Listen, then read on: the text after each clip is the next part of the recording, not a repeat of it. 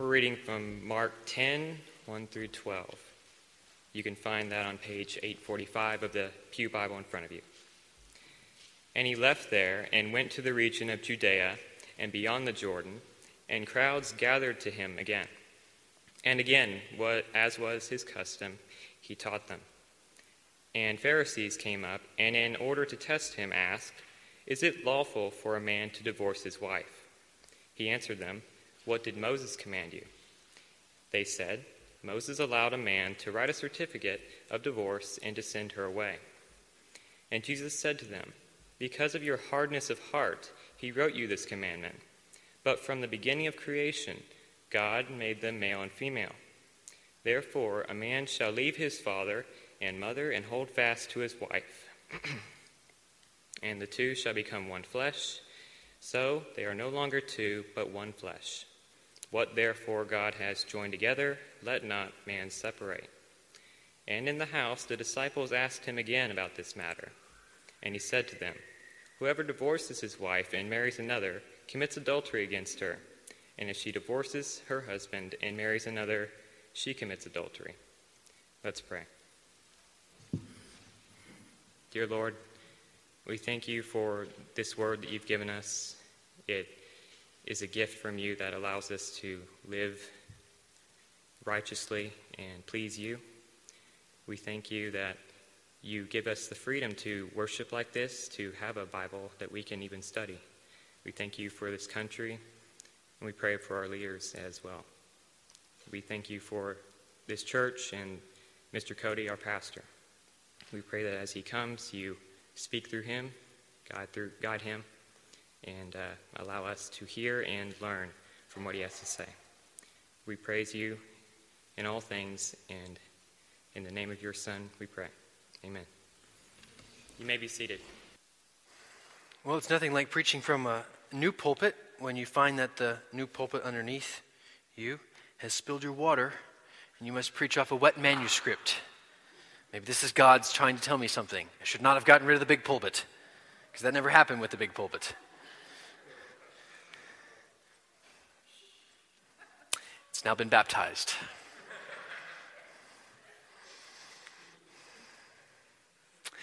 Open your Bibles with me to Mark chapter 10 if you are not there already.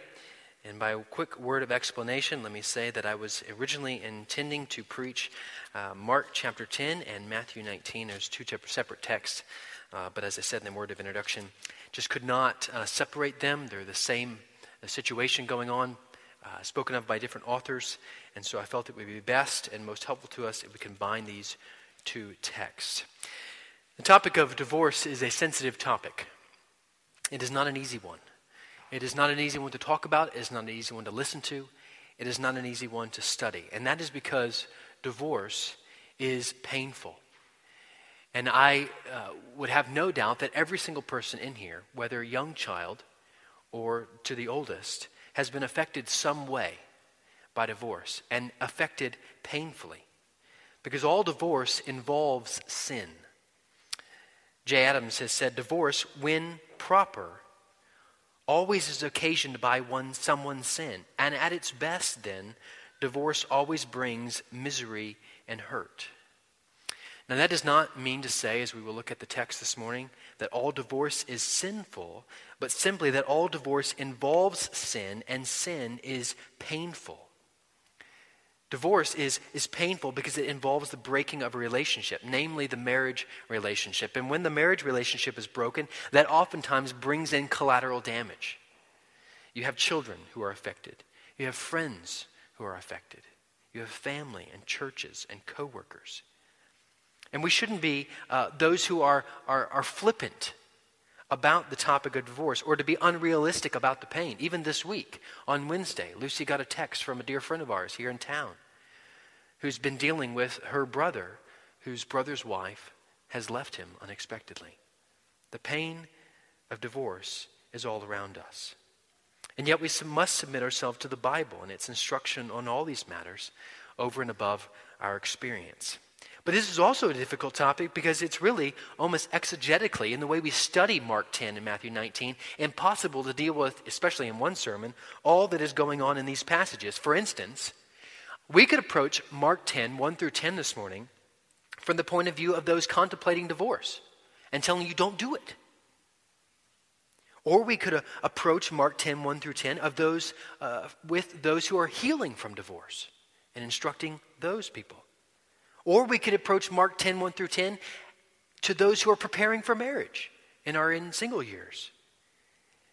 And not just exegetically, but practically, all the scenarios that we could come up with this morning that are unique and have intricate aspects to them would require careful study and lots of time, way more time than we're going to certainly fit into in one sermon. Now, this is also difficult because there are differing views on this topic. And many of these, if not most of the differing views, are well studied and offered by well-respected churchmen. And yet, again, we must submit ourselves to the Bible and its instruction on all matters over and above our experience. And so I trust that you all will be good Bereans and we will look deeply into this topic.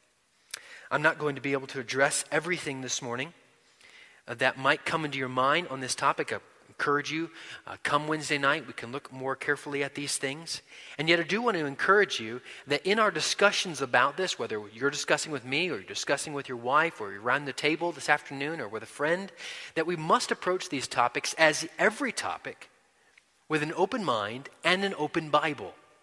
Because oftentimes we want to approach these difficult topics with a closed mind and an open Bible, or with an open Bible and a closed mind.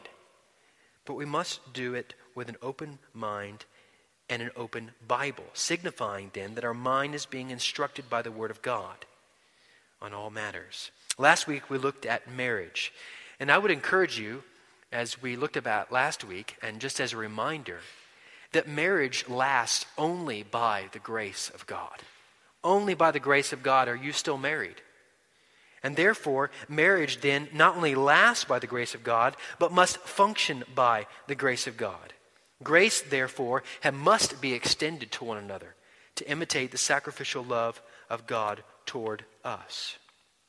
If God has extended to us grace while we were yet sinners, we cannot therefore withhold grace to our fellow brothers and sisters who have been divorced as if their sin has some great big deadliness to it that is outside of our deadly sin. Now, divorce and the sin that sometimes goes with it, oftentimes does, can cause greater horizontal damage, but we must recognize this morning that all sin has vertical and eternal consequences, namely eternal punishment under the wrath of God in hellfire. I've had to, just in my study this week, repent of my sin and how I view people that have been divorced. Because it's oftentimes pastors, especially even myself included, we include the sin of divorce at the top of sins of America. You've probably heard that. We've got abortion, and we've got rampant divorce in this country.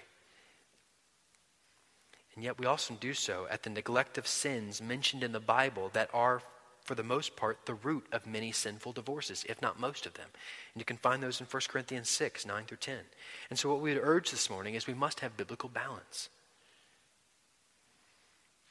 Brothers and sisters, we cannot make divorced fellow saints, of which there are in our midst even this morning, out to be secondary class citizens of the heavenly kingdom, as if they're forever marked and banished from grace and use in the kingdom. In fact, some of the strongest marriages represented at FCF over the years of our history have been marked by divorce in their past. All of those marriages, a living testimony to God's forgiveness and grace extended through Christ that washes away all sin. And we don't have to look far into the Bible to see how divorce affects, and yet how divorce can be even overcome by the shed blood of Jesus Christ. Look at the lineage of Christ. Rahab, who was a prostitute. Doesn't mention her divorce, but certainly not living biblically. The sin of adultery here, and yet it marks the fact that our God is a God of second, third, fourth, fifth chances. However, we also see that our God is never changing. So whether you're in your first marriage or you're in your fourth marriage, God intends for you to remain as you are in marriage with that person, mirroring and testifying to the transformative power of Jesus Christ that provides the ability to display the glory of unity between a man and a woman, a selfless unity provided by and enabled by the work of Jesus Christ for all that believe. I'm still in my introduction. In 2001, in The Atlantic, a publication, a man by the name of David Adju wrote an article detailing his experience in a jazz club in Village Vanguard, the jazz club Village Vanguard in Greenwich Village, Manhattan. And he talks about how as he sits down and he's listening to these musicians play, he notices the trumpeter. And he looks vaguely familiar. He can't quite make out who it is, and yet the more the man plays, the more he is struck with the idea that this is one of, if not the greatest jazz trumpetist of our time, Wynton Marsalis.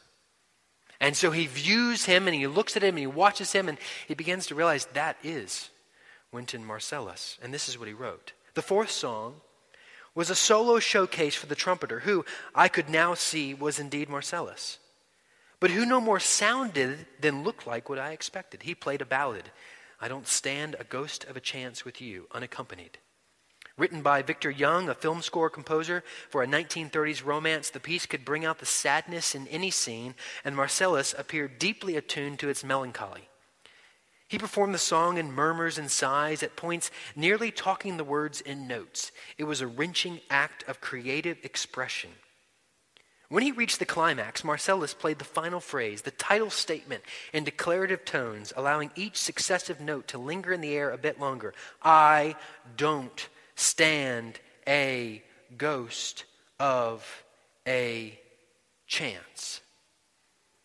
The room was silent until, at the most dramatic point, someone's cell phone went off, blaring a rapid sing-song melody of electronic bleeps, and people started giggling and picking up their drinks. The moment the whole performance unraveled, Marsalis paused for a beat, motionless, and his eyebrows arched. I scrawled, the writer, on a sheet of paper, magic ruined.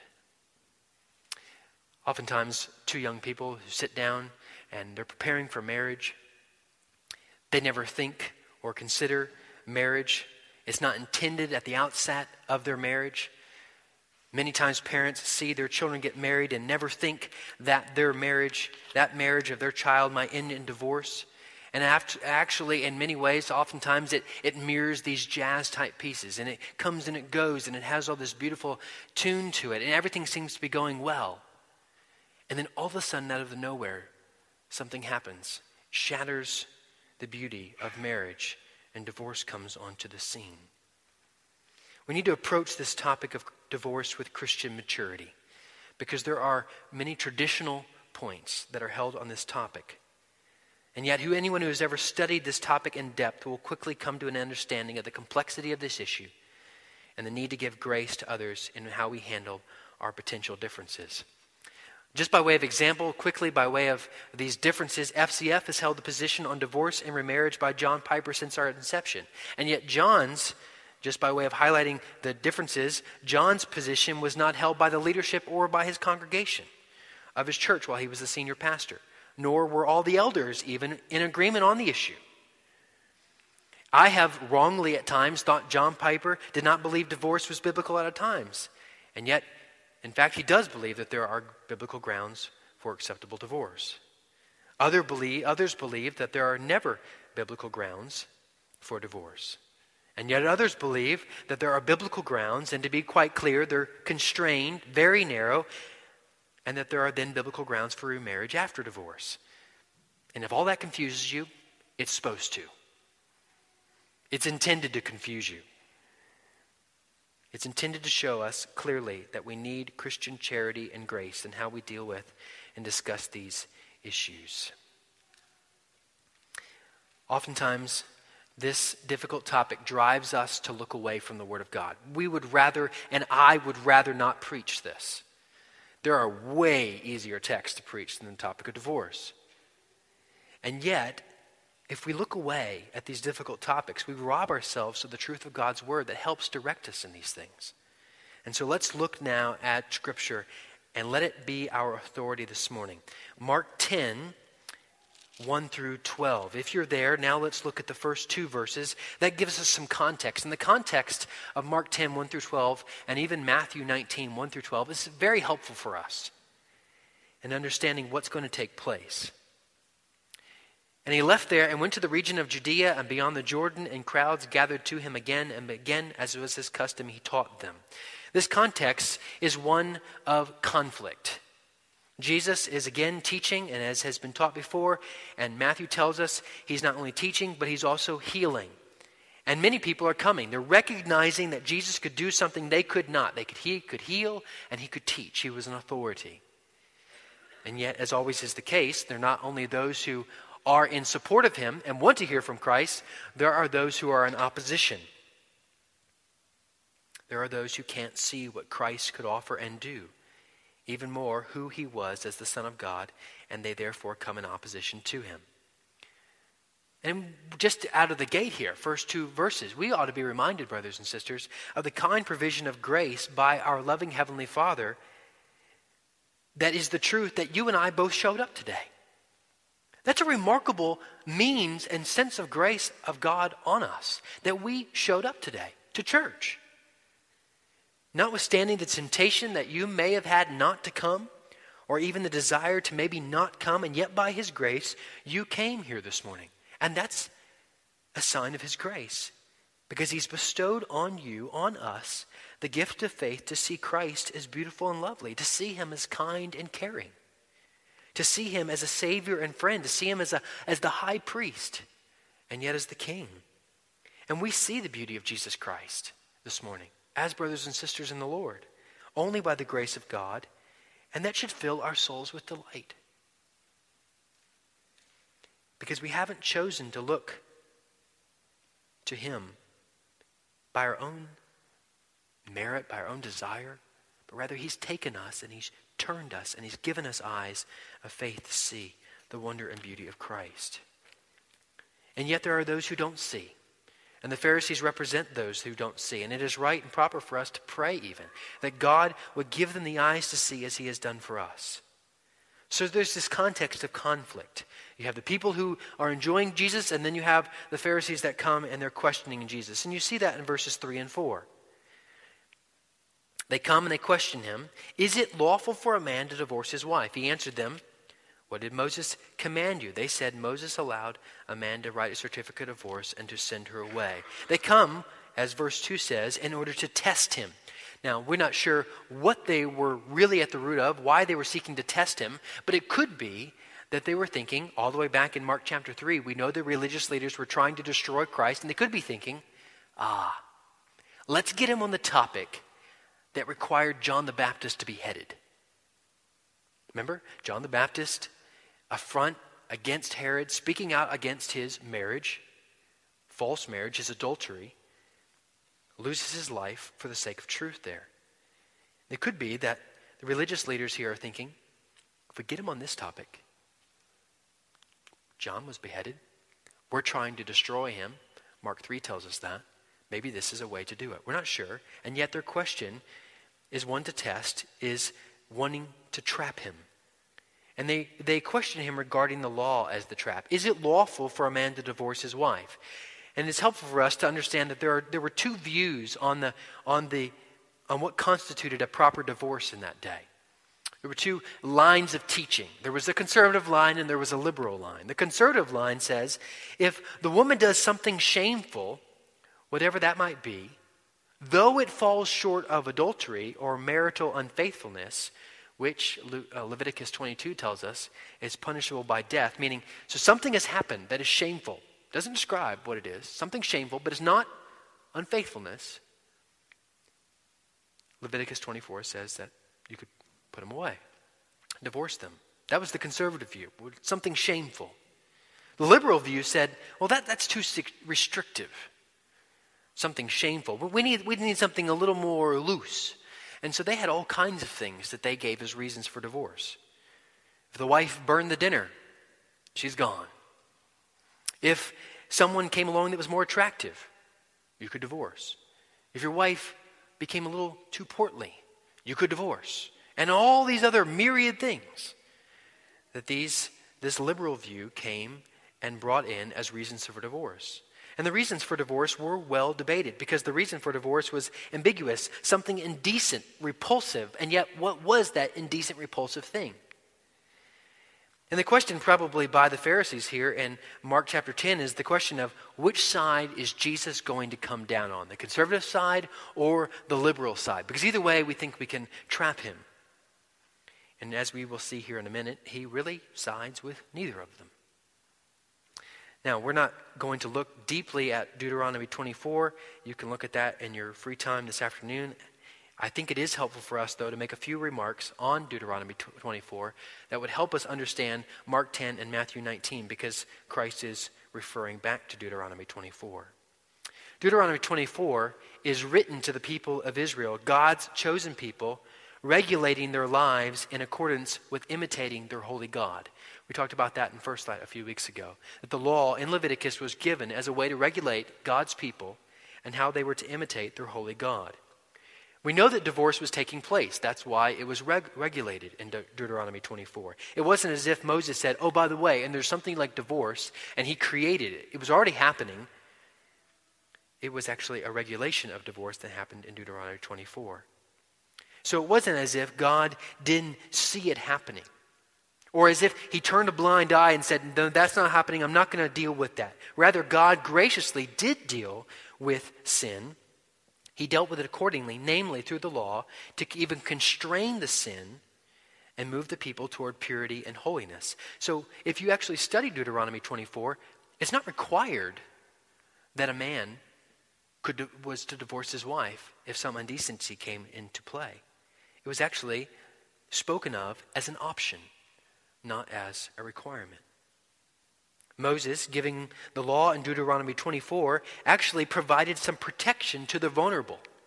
A man could leave. It was a patriarchal society, so a man could just leave, and yet the woman was left in a vulnerable position. A woman at that time, the husband left because she burned the dinner, and yet there could have been quite a bit of even societal pressure on her. Is that all you did? Burn the dinner?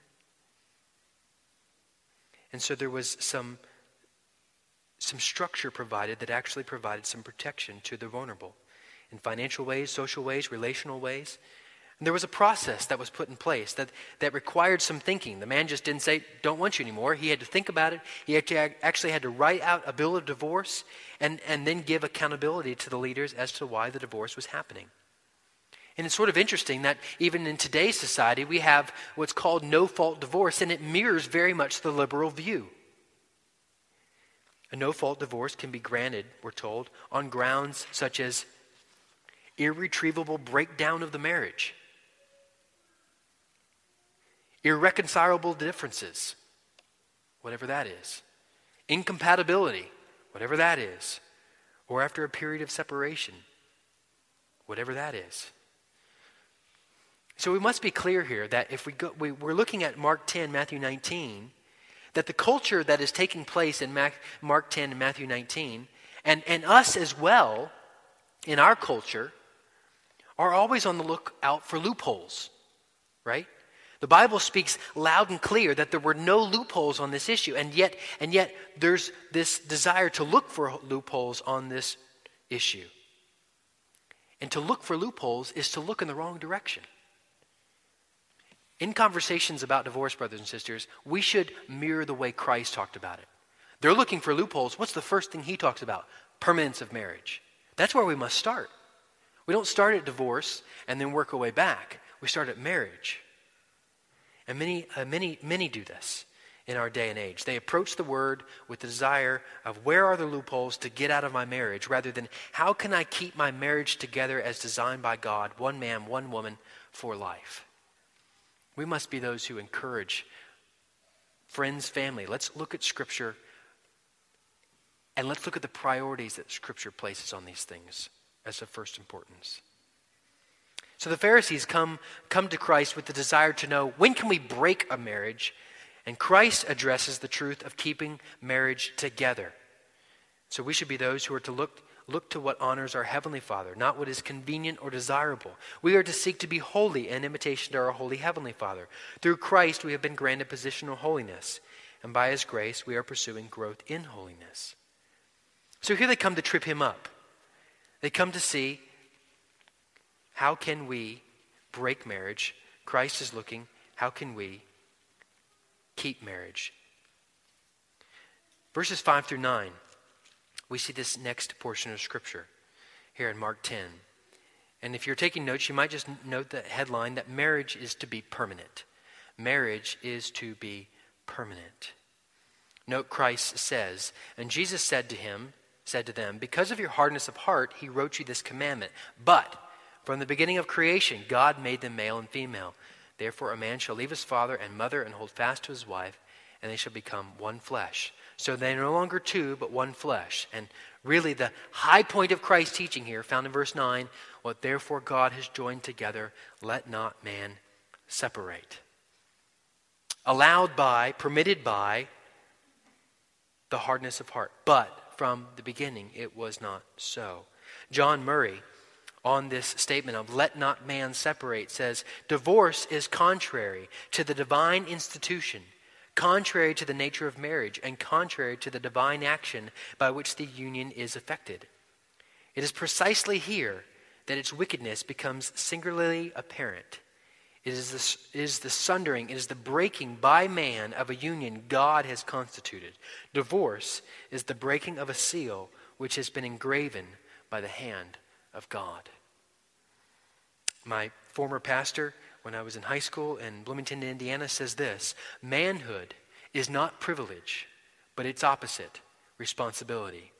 As Christ died for His bride, the church, so man takes up his own cross and dies for the mother of his children, his lover, his bride.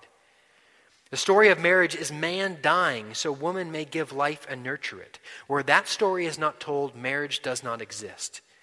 It's not a private story for Christians. It's the timeless, transcultural story of sex written by God in the very DNA of His universe. To preach and live this story is to preach and live the gospel. Brothers and sisters, we should have a high and wonderful and radiantly glorious view of marriage as Christ tells us that it is. That we should be so enthralled with the gospel that is pictured in marriage that we're more dedicated to marriage and against divorce, even to the point that divorce is not an option in how we view marriage. Christ here takes them back to the original intent and design, meaning the permanence of marriage. God brings a man and a woman together for the furthering of the gospel to all the nations, and we are not to mess with what God brings together. That's the primary teaching of Jesus on this subject in verse 9 of Mark 10, that we are to stay in marriage for the furthering of the gospel of Jesus Christ. This brings about vital importance to the church. It brings about really the fact that the church should be very, very important in the life of every single Christian. Because you gain accountability for your marriage, you have pastoral help, you have loving brothers and sisters, you even, if necessary, have biblical restorative church discipline. And ultimately, because if you're in the church, you're going to hear from the Word of God. And you get the continual teaching from the Word of God that says God is namely the only faithful husband. That's pictured in Hosea. Therefore, as His bride, the church, we submit to the faithful husband. Now let me say very clearly that if you have been divorced unlawfully in your life,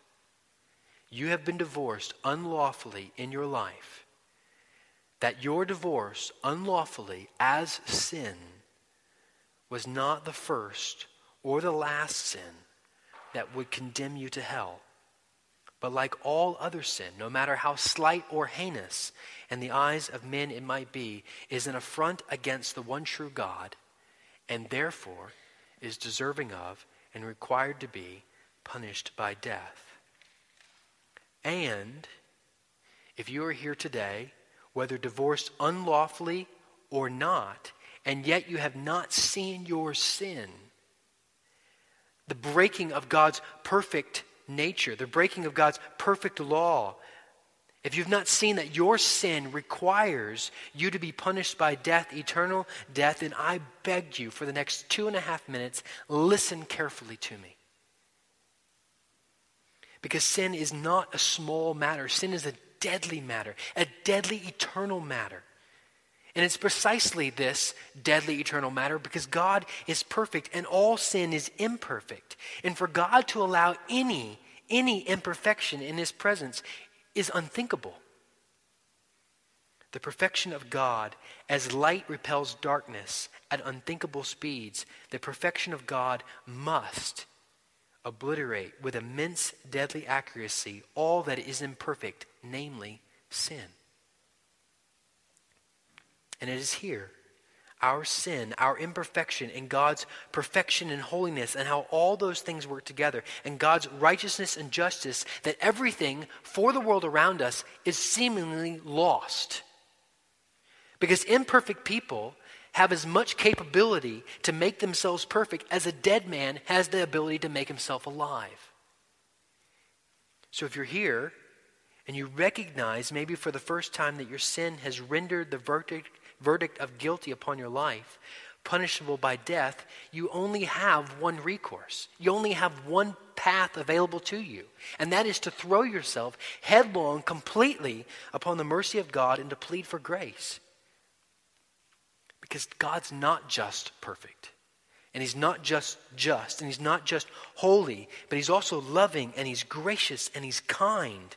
And what seems to be contrasting characteristics are all completely knit together in the person and work of Jesus Christ, the Son of God. Jesus Christ, fully God, and yet born of the Virgin Mary, fully man. Jesus Christ, sent by God as the perfect Son of God, to be born as the Son of Man in order that he might live as we live. So Christ came and he ate as we eat. And Christ was tempted as we are tempted. And yet he was tempted and lived without sin.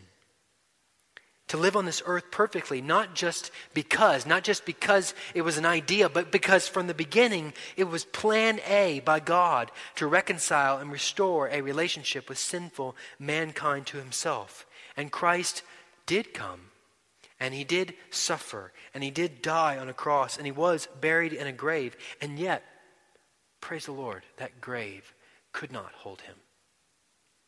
Because of his perfect death, he conquered sin. And he conquered death, proving so by rising from the dead on the third day. And then he walked.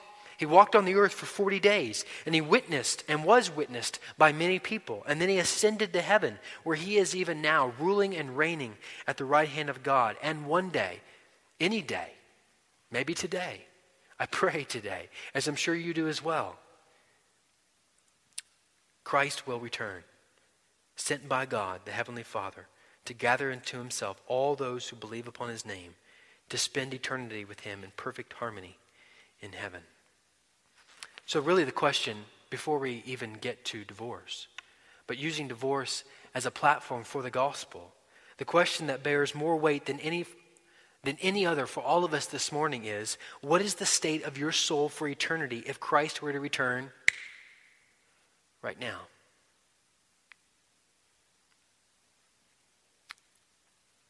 By his grace, if you do not know Christ, you can spend eternity in heaven by simply repenting of your sin and believing on the perfect work of Jesus Christ to pay the penalty of your sin. It's not difficult. It's a free gift. And it's a free gift to all those who will call upon God in faith. And I beg of you, if you have not called upon God in faith and you are not walking in repentance, that you would do so this morning. If you want to know more about that, I stand at the back of this sanctuary after each sermon, and there are others in the pew to your right and left that can answer that question for you. But I encourage you to weigh carefully the state of your eternal soul. And yet what amazing grace is salvation from sin and a relationship with God. Amen? It is amazing grace that we have that relationship with God. And so amazing is that grace that even if you are here today and you have been unlawfully divorced, you are in sin from your sin, that sin is not the unpardonable sin. And that it's the sin that, like all others, for the believer is covered by the all-sufficient shed blood of Jesus Christ, once for all eternity. And now, as a believer, you must and can claim the promise that there is no condemnation for those who are in Christ Jesus. So I want you to hear that clearly. If you, in your past, have sin and you realize, maybe even this morning, that you have been unlawfully divorced, run to Christ. Now, if marriage is designed for permanence, we're still in the permanence of marriage. If marriage is designed for permanence, then it may be very helpful for you as a single this morning to consider some application in preparing for marriage that will be permanent. So if I look at you, and you're some of the only single people in the audience, know that this is for you from the Word of God as your pastor. First of all, it probably goes without saying, but in preparation for a godly lifetime of marriage to one man or to one woman, the first prerequisite is that that person must be a believer. We know this. But it's in order that you are to be married to a believer, if for no other than the simplest reason that combining an unbeliever and a believer bring about two very differing reasons for existing on this earth. One is for the gospel of Jesus Christ, believer, and one is for self, unbeliever. And trying to combine those things is very, very difficult. Now, another point of application may be helpful for you is this. John Calvin, and this is, you've probably heard me say it before, and as a pastor especially, it's one of my favorites. He says this: you cannot have God as your father and the church not as your mother. Now you could understand why as a pastor, I like that quote, right? That makes you come and sit down. But here's what he's actually saying here, is that the church is that which we are to submit to. It's the bride of Christ. So if the local church and in its authority is to be the embassy of the heavenly kingdom, in the sense that as the embassy we're to guard the gospel and we're to proclaim the message of the kingdom, the gospel, then should not the church here be highly valued and even delighted in by the Christian? Because it certainly was for Christ. He came and died for her, right? So if you're still tracking with me here, what I'm encouraging you on to think about is if you were to marry a believer, check, we got that one. Then another good indicator of a godly marriage, and I think it's clear, but just using the verbiage of Calvin here, is you should look for an individual that is lovingly submitted to his or her mother, meaning the church. Because it's in the church, both through the preaching of the gospel and the relationships lived out in the light of the gospel, that a young married couple grows in their understanding of how their marriage should work. The church is there when the times get rough. When things get a little weak, the church is there. There's encouragement each week from the word and relationships. And just like your physical mother comforts some things that times hurt and help provide ways to heal, the church can do that as well in struggling marriages. And my personal belief, and yours probably as well, is that there would be far less divorces in Christian marriages if people would be more joyfully, biblically submitting themselves to the church. And it's in trying to play rogue as the Christian life that oftentimes you come into problems, even problems in marriage that tend and can lead to divorce. So, now that I've got all the singles listening to me, unless I lose you that are currently married, there's application for you as well. When I was in high school at 16 years old, one of the sweetest relationships in the church was an older, retired couple retiring from the mission field in Asia. And they just delighted in having young people in their home. And all we would do is we would eat, and then we'd sit around in their little living room with all their antiquities from all these Asian places that they had gone and minister the gospel. And they would talk to us, and we would ask them questions, and they'd ask us questions. It was just we'd have delightful times with them. And it really was a beautiful picture of the gospel and the service that they rendered in the sense of delighting in gospel relationships, irregardless of age.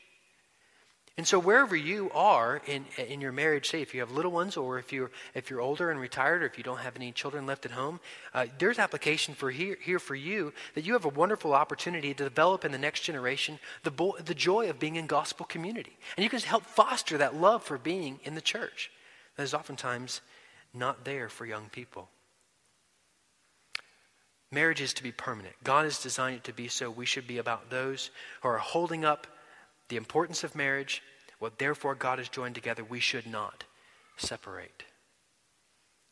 But let's look at the last two verses, 10 through 12. And I have titled this in closing here, Unlawful Divorce is Sin, and Unlawful Divorce Causes Sin. I want you to turn with me now in your Bibles to Matthew 19. This is where it's helpful for us to look at these two texts side by side, and you might find it helpful to you just to have Matthew 19 open and your finger in Mark 12 and flip back and forth. Matthew 19 speaks of something that Mark does not talk about. Matthew 19 speaks about something that is not in Matthew 5. And Matthew 19 speaks about something that Luke does not speak about. And so it's helpful here to get an additional understanding of what is happening. Look at verse 9 of Matthew 19. This is oftentimes described as one of the biblical grounds for divorce.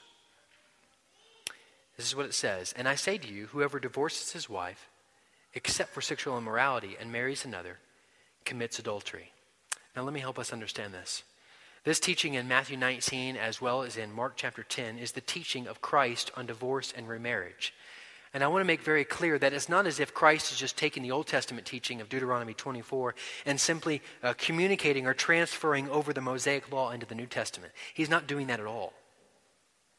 In fact, instead of going to the Mosaic law, Christ actually raises the bar for grounds of divorce due to the importance of marriage and the picture that the marriage holds of the gospel. He raises the bar, as we'll see here in just a minute. Mark 10, verse 11, Luke 16:18 seem to be in contradiction to Matthew 19, because Mark and Luke both say if you divorce and remarry, you're committing adultery. And there's no grounds for but if, as you see in verse 9 of Matthew 19. So how do these two things relate to one another? Well, again, context is helpful for us here. The context, again, being that this is the question of testing. The question of the Pharisees regarding the permission by Moses in Leviticus 24. And it's helpful for us to understand, by way of all the Bible's teaching, that not every divorce as described in the Bible is necessarily described as sinful. You have Mary and Joseph, who Joseph was right to put her away quietly.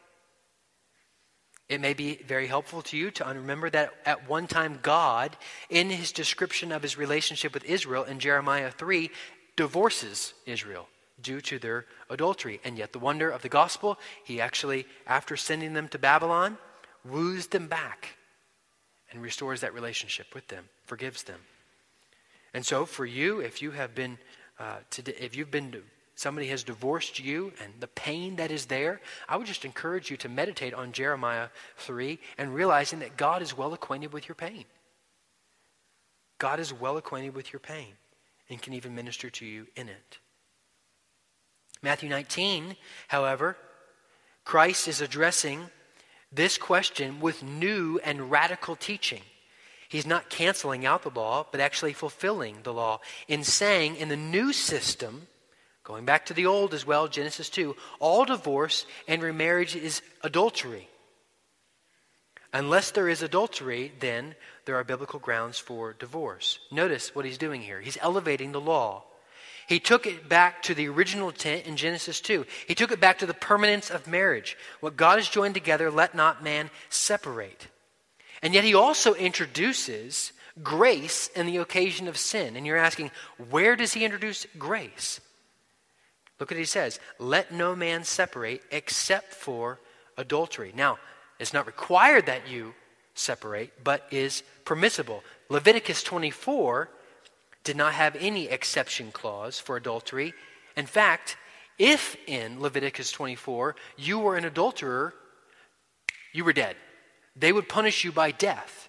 And Christ is actually saying here in Mark 10 and Luke 16 that in the light of Leviticus 24 and Genesis 2, all divorce and remarriage constitutes the sin of adultery.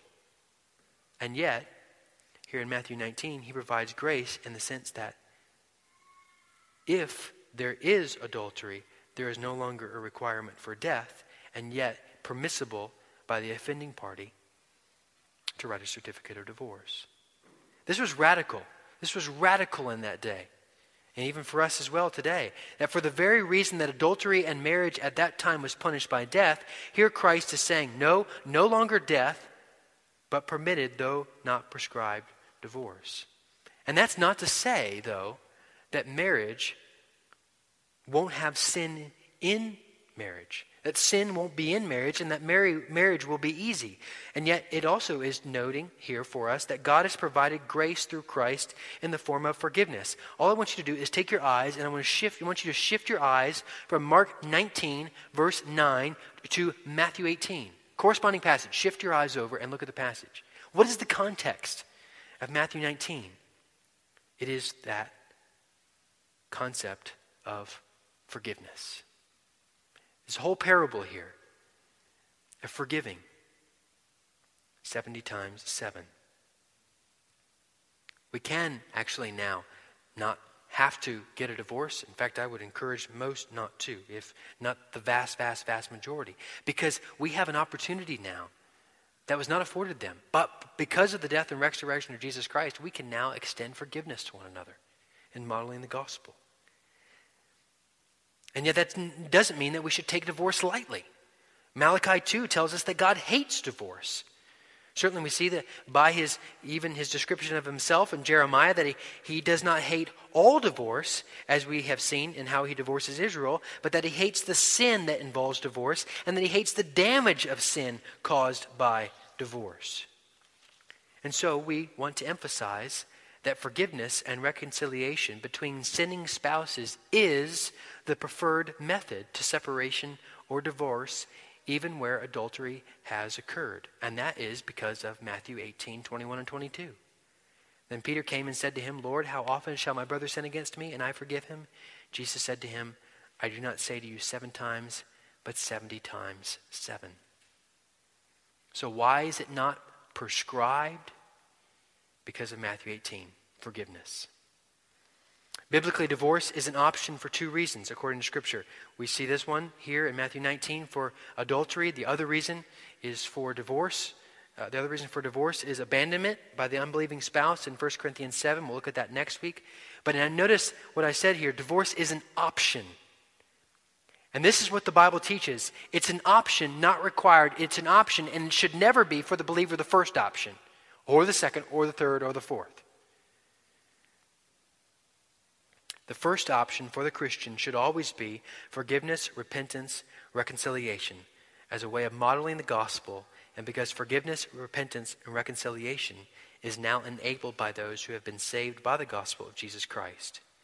Because of Christ, we, brothers and sisters, have the joy to know that we are not only reconciled with Christ, with God, we are also have the ability to reconcile with one another horizontally. Now, you've been very patient. But in the last few minutes, let me just make these notes of comment. Those of us who have never gotten a divorce are only still involved in our marriage and do only continue with our marriage by the grace of God.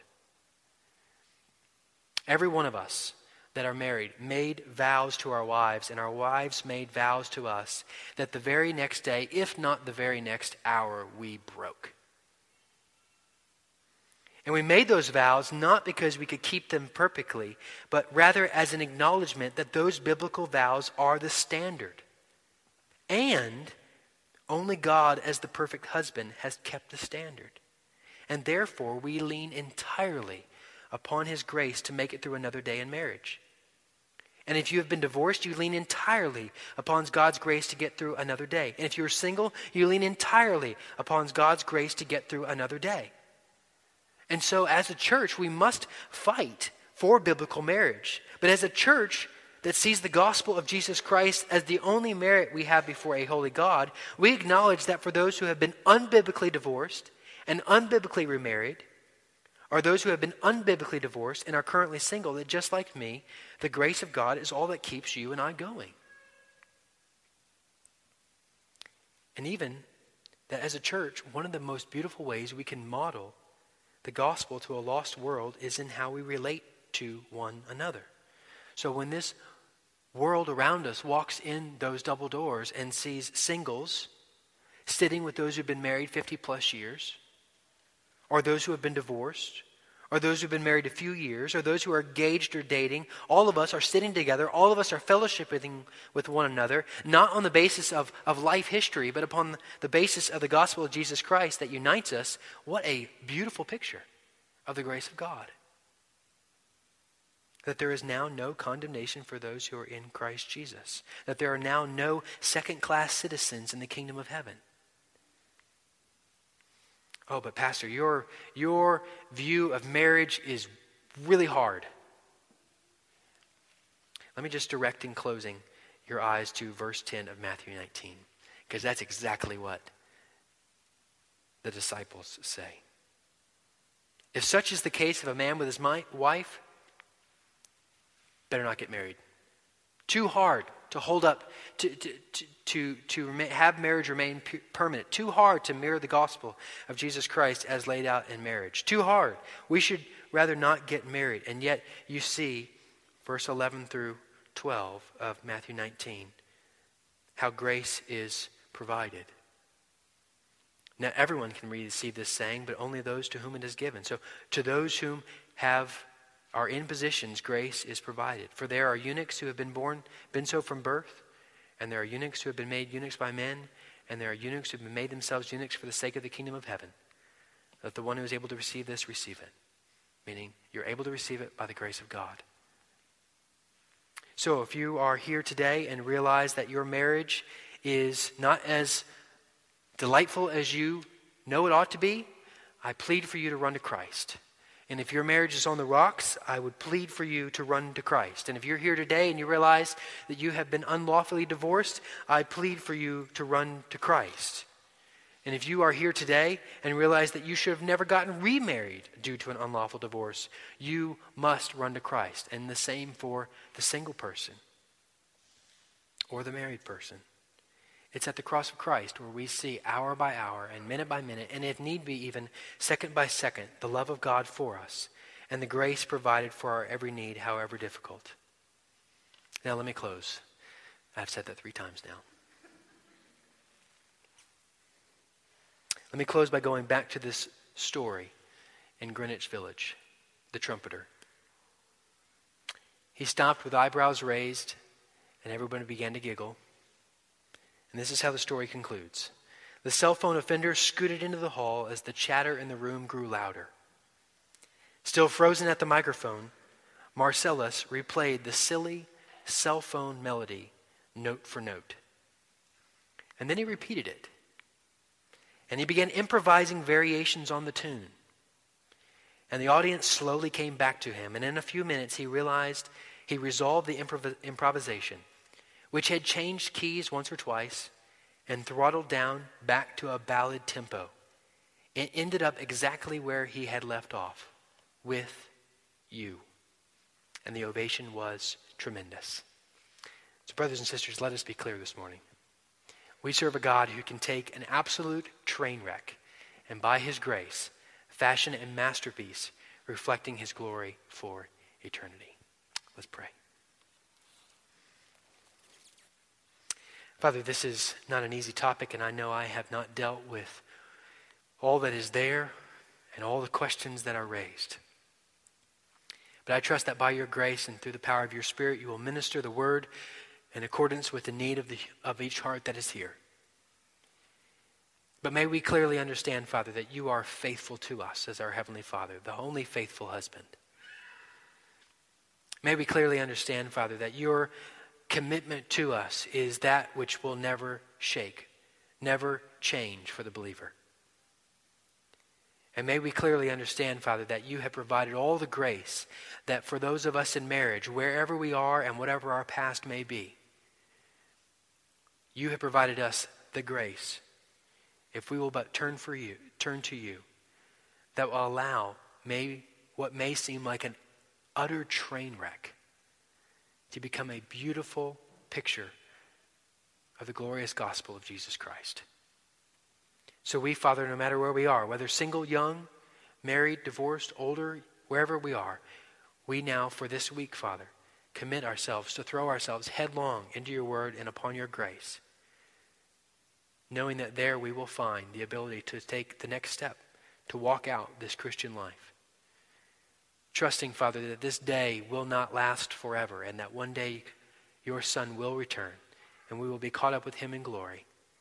We will have that consummation of the heavenly marriage, and it will be a perfect one that we will enjoy with no tears, no sorrow, forever. Father, I pray for FCF that we would understand these topics more clearly and that we would be ready with the word of truth to minister to those who are in pain from sin. In the precious name of Jesus we pray. Amen.